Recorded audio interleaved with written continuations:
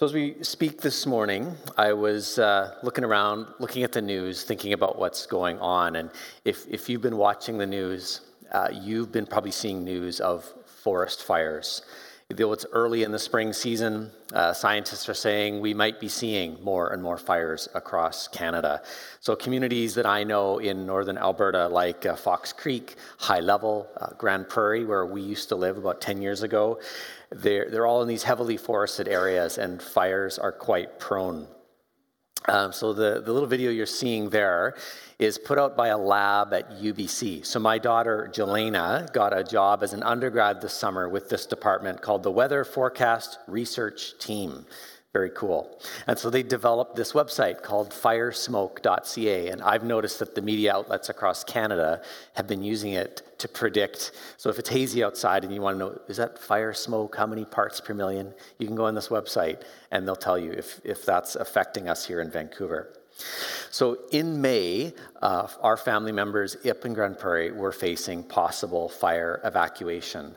So we looked online, used this website, and found that fires were burning out of control just 10 kilometers south of Grand Prairie, in the very neighborhood where we used to live. And so our brother-in-law and sister Kara, John and Kara, they still live there. And so fire smoke was sort of blanketing their neighborhood, and it was really alarming, and they were at risk of evacuation. And it's scary because, as maybe you see in the news, fire can sort of jump the road and it catches a house and really can be very dangerous. So my wife, Cleanza, asked my daughter, Jelena, could you maybe look online and we'll record some comments that you can send home, maybe some reassurance about the weather and the forecast. So as Jelena looked at the data online, her eyes grew wide and she says, no, it's really bad. It's really bad. I don't, this isn't not good. So then they decided, okay, we're not going to record anything. Better to not send that home. And so, here it is. Even if we can predict the movements, our human attempts seem feeble to stop the possible damage. So in this series we're in about the Holy Spirit, as you've been hearing, we're talking about all the attributes of the Holy Spirit that we see in Scripture. Very practical things that he invites us to welcome into our lives. And this week, we're looking at the Holy Spirit as God's fire. So I've called it God's wildfire. I'm going to read for us from Luke chapter 3, verse 16. And this is what it says. John answered them all and said, I baptize you with water, but one who is more powerful than I will come, the straps of whose sandals I am not worthy to untie. He will baptize you with the Holy Spirit and fire. Maybe a familiar passage. The person speaking here, his name is John the Baptist. He's this interesting and mysterious figure at the beginning of Jesus' ministry. We see him in all four Gospels. And he's living in the wilderness outside the Jewish towns, and he's inviting people to come be baptized with water. It's this symbolic turning from life of sin to a life-pleasing God. And so in this verse, he's saying, okay, we're doing this. I'm baptizing you this way, but a new kind of baptism is coming. So John's baptism, as he said, was with water, and the Messiah was going to be with Holy Spirit's fire. So if John's was sort of about religious fervor and people making sort of a human choice, okay, I want to turn towards God and turn my life to him, he's saying the coming Messiah, Jesus' baptism, was going to be something different. Something outside of our control, something of God's spiritual power, specifically his Holy Spirit was coming. God's fire was coming. So we want to ask, what was John signaling? What kind of fire is the Holy Spirit sending and did send? So that's our focus today. So I want to go back and talk about forest fires again for a moment. So again, as I said, as we watch the news, as I watch it, I just see it as scary, destructive, and powerful in negative ways. So in 2021 in BC, we saw the whole town of Lytton destroyed, and apparently 90% of the people are still not back. This week in Halifax, neighborhoods caught fire from wildfires and some homes burned to the ground. So again, we've seen it in Australia, we've seen it in California. And scientists like my daughter Jelena are saying we might see more of this. Okay, so that's bad news. So again, I started searching. Okay, is there any positive news about forest fires? I needed some encouragement. And so I found out a couple things. I actually found that fires act to purify forests. And this quote really surprised me. They said, fire is the primary change agent in the boreal forest zone. It's as crucial to the forest renewal as sun and rain. That's really surprised me. I think there might be a slide showing that. And so apparently forest fires, they control pests, they burn overgrowth, and they release valuable nutrients that have been trapped. So that's one. The second one is they're a powerful agent of power in the forest. They open the canopy to light so smaller trees can grow. And they allow some species, like the lodgepole and jack pine, to reproduce by opening their cones and actually freeing the seeds. So when I look at the destructive power of fire on the news, and then I compare it to this good news of what fire actually does in the forest, it just surprised me and interested me. And so just like forest fires play this crucial role, what is God's fire? What role does God want to play through his Holy Spirit and fire in our lives? So we turn over to Acts chapter 2, this famous passage. We heard about it last Sunday on Pentecost Sunday. So let me read this few verses again. When the day of Pentecost came, they were all together in one place. Suddenly the sound like the blowing of a violent wind came from heaven and filled the whole house where they were sitting. They saw what seemed to be tongues of fire that separated and rested on each of them. So this is that moment that John the Baptist had predicted it had come. And those early disciples were doing what they were told. During those 40 days with Jesus after he rose from the dead, he had said this, "Do not leave Jerusalem, but wait for the gift that my Father has promised, which you heard me speak about. For John baptized with water, but in a few days you will be baptized with the Holy Spirit." So John predicted it. Jesus predicted it. And even in the Old Testament, it's predicted. The prophet Joel, 400 years before this, had said this, "Let all who live in the land tremble, for the day of the Lord is coming. And afterward I will pour out my Spirit on all people. I will show wonders in the heavens and on the earth, blood and fire and billows of smoke." So there we go. This day of the Lord predicted in this sort of fiery way. But again, we have to ask for what? What kind of fire did the Lord set that day on Pentecost 2,000 years ago? And Jesus answers this very question. Again, we look at Acts chapter 1. He says this, "But you will receive power when the Holy Spirit comes on you, and you will be my witnesses in Jerusalem, in all Judea, in Samaria, and to the ends of the earth." So God was lighting an explosive fire that would lead his disciples then and now to witness about Jesus to the whole ends of the earth. So let's go back to chapter 2 of Acts and see what happened next and see what they did. Verse 4 says this, "All of them were filled with the Holy Spirit and began to speak in other tongues as the Spirit enabled them." So in this passage, it seems particular to language translation, and it's amazing. The following verses, then in 5 to 11, we read this account of all the different languages that are spoken. And again, you have to remember, these are peasants from Galilee, fishermen. They're not linguists. This list of 15 nations is given, and there's a little map here, a map of all the people. It's the spiral out from Jerusalem to this whole known world. And we hear the people in Acts say this, "We hear them declaring the wonders of God in our own tongue. Amazed and perplexed, they asked one another, 'What does this mean?'" So here we are. The Bible calls this crowd of people God-fearing Jews from all these nations, as close by as Judea and from as far away as North Africa and Rome. These same people would have been there through the events of Easter and the crucifixion. They would have heard rumors of the resurrection. Some of them likely saw Jesus. And here they are now gathered 50 days later in Jerusalem for this traditional ceremony of Pentecost. So they're ethnically Jewish, but they don't speak the local language, the Aramaic that Jesus and his disciples spoke. So there was a problem. and it was a problem only God could solve. You see, because God's dream has been that all the nations would hear his amazing news of the gospel and receive this same spirit of power. We see this at the beginning of the Bible in Genesis, where it says this to Abraham: "Go from your country, your people, and your father's household to a land I will show you. I will make you into a great nation, and I will bless you. All the peoples on earth will be blessed through you." So right there at the beginning, there's this sending and scattering so that God's message could eventually reach all the nations.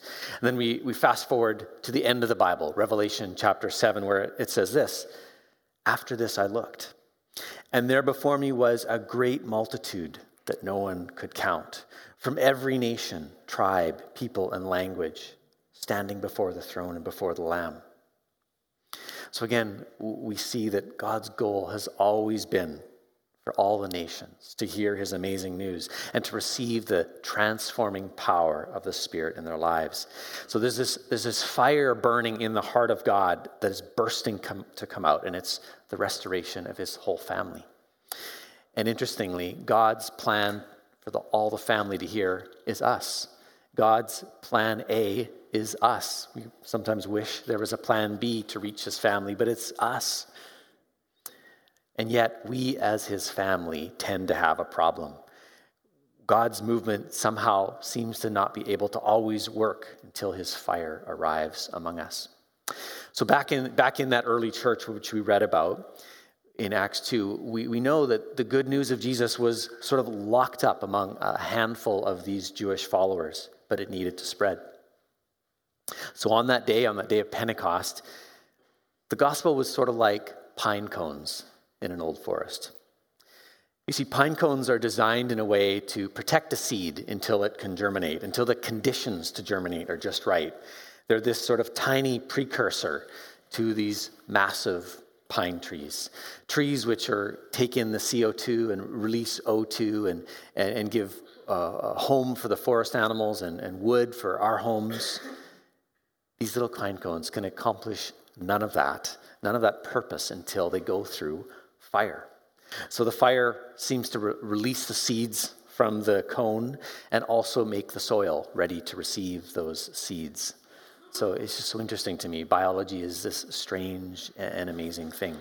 So on the day of Pentecost, all the conditions were right for this fire to happen. Jesus had done his sacrificial work. God's followers from the whole known world were there. And like a pine cone, it was helpless to spread unless fire came. So these group of Jesus' followers needed God's help to remove the barriers. It was go time for God's mission. So then, like a forest, like these pine cones that needs fire, I was thinking, what are the barriers that they face and that we face? So one was just simple geographic location. In chapter 2, it says they were gathered in Jerusalem. So these peasant followers, they all lived within about 150 kilometers of Jerusalem. They were going to need to be scattered in order for the whole known world up to us today to hear anything about Jesus. And the second one was something of maybe cultural comfort. So those disciples staying in Jerusalem, celebrating Pentecost, they were probably enjoying all the traditions. Maybe how traditions are. There's the special foods. There's the people we meet with. You decorate your home for these traditions. So there was good tradition. They'd been celebrating it as a culture for centuries. But the tradition was all pointing to something. And the very thing it was pointing to was now here. The pine cone of their geography and their culture had protected the seed. But now it had done its job, and the seed needed to be opened and scattered. So the good news of this gospel was within them, but it was stuck. Fire was needed. Like an old forest where the standing trees crowd out all the other growth, where there's piles of deadfall in the forest, God's only solution was fire. The purifying, motivating fire. So that the way for all the nations could be opened up. We need God's help to do what God intends to do among us. So I don't know if you relate to any of these type of barriers. I know I do. we love God. We love his word. We gather like this to hear all about it every Sunday. But if you're like me, it can just sort of get locked up inside, unable to overcome our barriers. We tend to love to stay near home where it's close. We tend to sort of stay in our bit of our cultural bubbles because it's just comfortable. And God knows that. Missiologist Andrew Walls talks about the gospel spreading in this way, and he says, the gospel always makes its home in every culture. So that's good news for us from whatever culture and language we're from. The gospel finds its home in our culture and in our language. He calls that the indigenizing principle. But then he also says the gospel cannot be contained in any one culture. It always must keep moving. He calls that the pilgrim principle. It keeps moving. So one spring a few years ago, I had an experience of something like this, the gospel on the move, the Holy Spirit igniting his fire in me. So when I worked at the InterVarsity Christian Fellowship Ministry, we would often go out to Denman Island, and we would take students out there. We have a friend out there with a family farm, and for decades that family has been welcoming people and a lot of newcomers, for example, to come out and hear about Jesus. So on that particular retreat, I invited a number of Arab friends from Syria. They were students, international students at UBC where I worked, and a number of them had been coming to our socials, to our Bible studies, and I found I did have this sort of burning desire for them to know about Jesus and just to get to know them and spread God's love. So there we were. It's not the cabin we stayed in, but sort of an approximation. There was sort of an upstairs and a downstairs. There was many bedrooms. And I happened to be sort of up in the loft, and the living room was down below, and we were all sort of spread out and had this great time. So the first night of our arrival, we did as students generally do, and Arab students particularly do. The good times really get rolling around 10 p.m. It's good time, celebration, the food comes out, the dancing and music, and just all of that. So of course, we went to bed tired, completely tired. And so then there I was, sleeping in my loft, and sort of then surprised awake around 4 a.m. I'm like, why do I hear furniture being moved sort of down in the living room? And why do I hear rustling around? And so you need to know that these are all Muslim students. Muslim students pray 5 times a day, and the first prayer is at dawn. So they were moving furniture to sort of arrange themselves so they could pray. And so there I am. They sort of, in Arabic, someone puts out a call to prayer, and they kneel, they stand up. And so here I am in my bed, up in the loft, overhearing all this prayer activity down below. And I remember feeling a couple things. I remember feeling humbled by their dedication. It's 4 a.m., and here's students that stayed up late praying. And me as a Christian leader, up in bed. And then I felt intensely interested to know, what are they praying? What are they saying? And I wondered, Jesus, can you interact with them as they're praying to the way they understand? Can you reach them as they pray?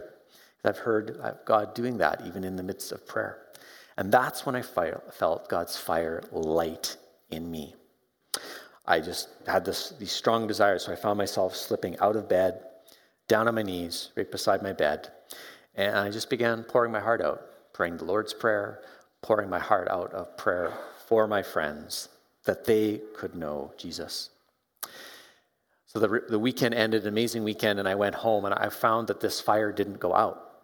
Every morning, it was Lent season, the 40 days before Easter, so every morning, I would just sort of wake up at 4 a.m. and think, okay, Spirit, I guess that's where I am. So I down on the knees, praying for my friends.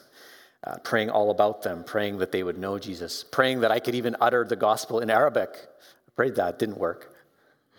So I had this burning desire for them to know Jesus. My interest and energy went up to continue meeting with them, to welcome them. My energy to study Arabic went up because clearly the Spirit wasn't just going to download it on me. Knowing people's heart language really makes a difference in sharing the gospel. So we've been talking about how God wants this fire burns in him, and he wants it to burn across the whole world, and he wants to involve us in it. He's trying, as that movie's title says, he's trying everything everywhere all at once to get his message out. And so the Holy Spirit's invitation for us today is, will we let God's fire burn in us so his message can get out? This amazing news that our shame because of sin somehow gets transferred onto Jesus, so that the glory and goodness of Jesus gets transferred on to us. It's this good gospel of power that just frees and releases people of all cultures. Like it says in Habakkuk, so that the glory of the Lord will cover the earth as the waters cover the sea. It's this amazing news. But we, as his messengers, his plan A, we get stuck. We have dead wood. We have things blocking us, our language, our culture, our comforts. God invites and wants this to change. So I thought, how could we end this time together? How could we invite the Holy Spirit to ignite us in a certain way? So I thought of this. We can pray. We can pray in a couple particular ways. So we're actually going to end our time by doing some particular prayer together. So I'm going to give us 2 ways we're going to pray. So one of the categories I'd like to invite prayer together this morning is to pray for our friends and family. So my question is, who's on your prayer list? Do you have a regular prayer list? Do you pray about friends? So a famous American pastor, Dwight L. Moody, was said to have had a list of 100 people, and he would carry it around in his suit pocket. And during his lifetime, he would pray for them and speak with them, and 96 of them became believers in Jesus. The remaining 4 became believers at his funeral. So apparently it's powerful when we know our friends, we list them, we pray for them. So we're going to take a moment in a minute, and the Spirit might say, yeah, write these names down. I want you to pray for them. Only you can reach this friend. I can't, or Alan can't, but maybe you can. Maybe God has something for you. The second category of prayer we're going to enjoy is praying for those supported by our church that have given their lives, their careers for mission. So I listed a bunch of them here that we support. There's a slide for that will come up. I'll just go through it. It'll come up again later. So we have our own Alan Lensink, who you've met this morning, reaching among grad students at UBC. Janice Augustin, reaching among students at SFU. She's up there. So we're grateful for that. Sean and Esther Liu, you heard Sean speak a few weeks ago, working with Wycliffe and reaching people in Asia. Peter Queck, reaching business people in Vancouver and the Lower Mainland area. David Gotts with International China Concern, reaching out among children with disabilities in Asia. And Tanya Lyons with YWAM, Youth with a Mission in Scotland, discipling people. So that slide's going to go away and come back again. So I want to bring that first one back, that slide that says, who's on your prayer list? So I'm going to give us about 2 minutes, and I encourage you to pray just alone where you are. The second one we'll pray together. But this first one, would you just pray and let the Spirit put names on your heart and those prayers to begin in your life? Let's pray. Trust that the Spirit's been bringing names, and you've been praying for those folks that are on your heart. So I'm going to move us to this next section, and that slide of our missionaries is going to come back up. And I'd actually like you to turn to the person next to you, just maybe 2 people or 3, and I'd invite you to pray out loud. Just look at the names. You may not know anything about them or their mission, but just begin praying out loud. Pray for these people, and the Spirit will enable you to pray. I'm going to give us about 3 minutes to pray together all at once, just quietly where you are together. So great to hear us praying corporately. So let me just conclude our time by praying over us. Spirit of God, you are among us. We who believe in you, you are with us, Spirit. And your fire wants to continue burning and smoldering and bursting out in the form of love to others, in the form of speaking to others through us, through these missionaries. Would you ignite in us and ignite around us this message of love to reach all the nations?